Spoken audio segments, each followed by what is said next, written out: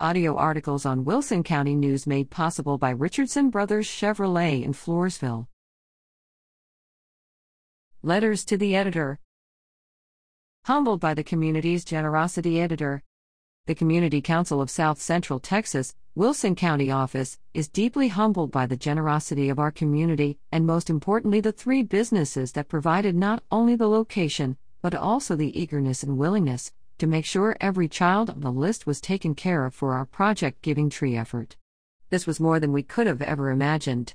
The turnout was impressive, to say the least. 188 children received gifts. We look forward to making this an annual event. All three locations, Connolly Memorial Medical Center, Sisters Boutique and Gifts, and Southern Soleil Designs, have committed to doing this again next year. So from the bottom of our hearts, we send a huge thank you to the employees at these businesses. You are phenomenal. Let's go, Manchin, editor.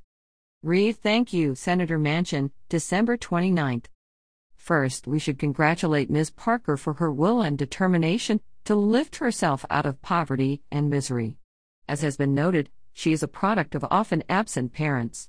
Born Lars Stella Irby, she has clearly forgotten where she came from in applauding Senator Manchin's decision to vote no on the Build Back Better Act.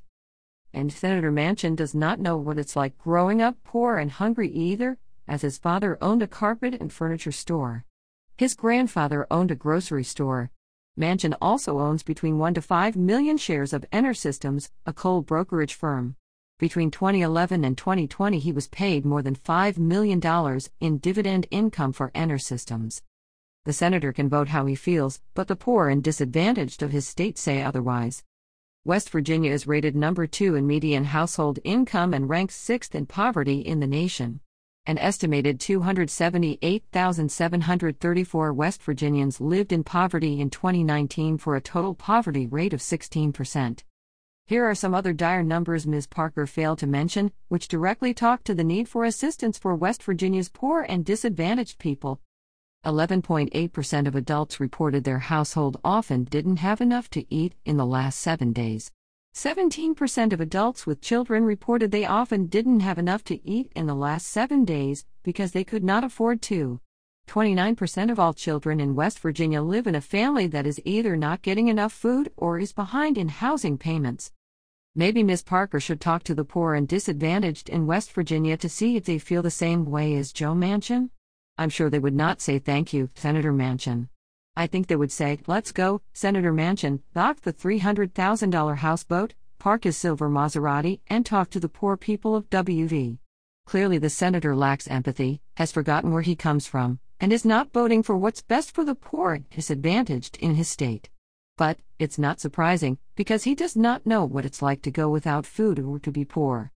Lastly, what is the Cure Foundation doing to help the people of West Virginia? Jose Caballero, SMSGT, USAF, retired La Vernia. I would like to share a story of 2 little boys who came into the office to receive their Christmas gifts.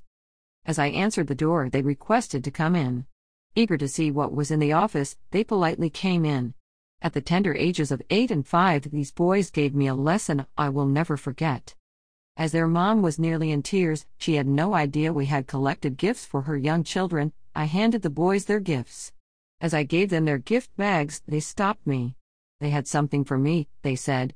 Each boy had brought something meaningful to them, to return the favor to me.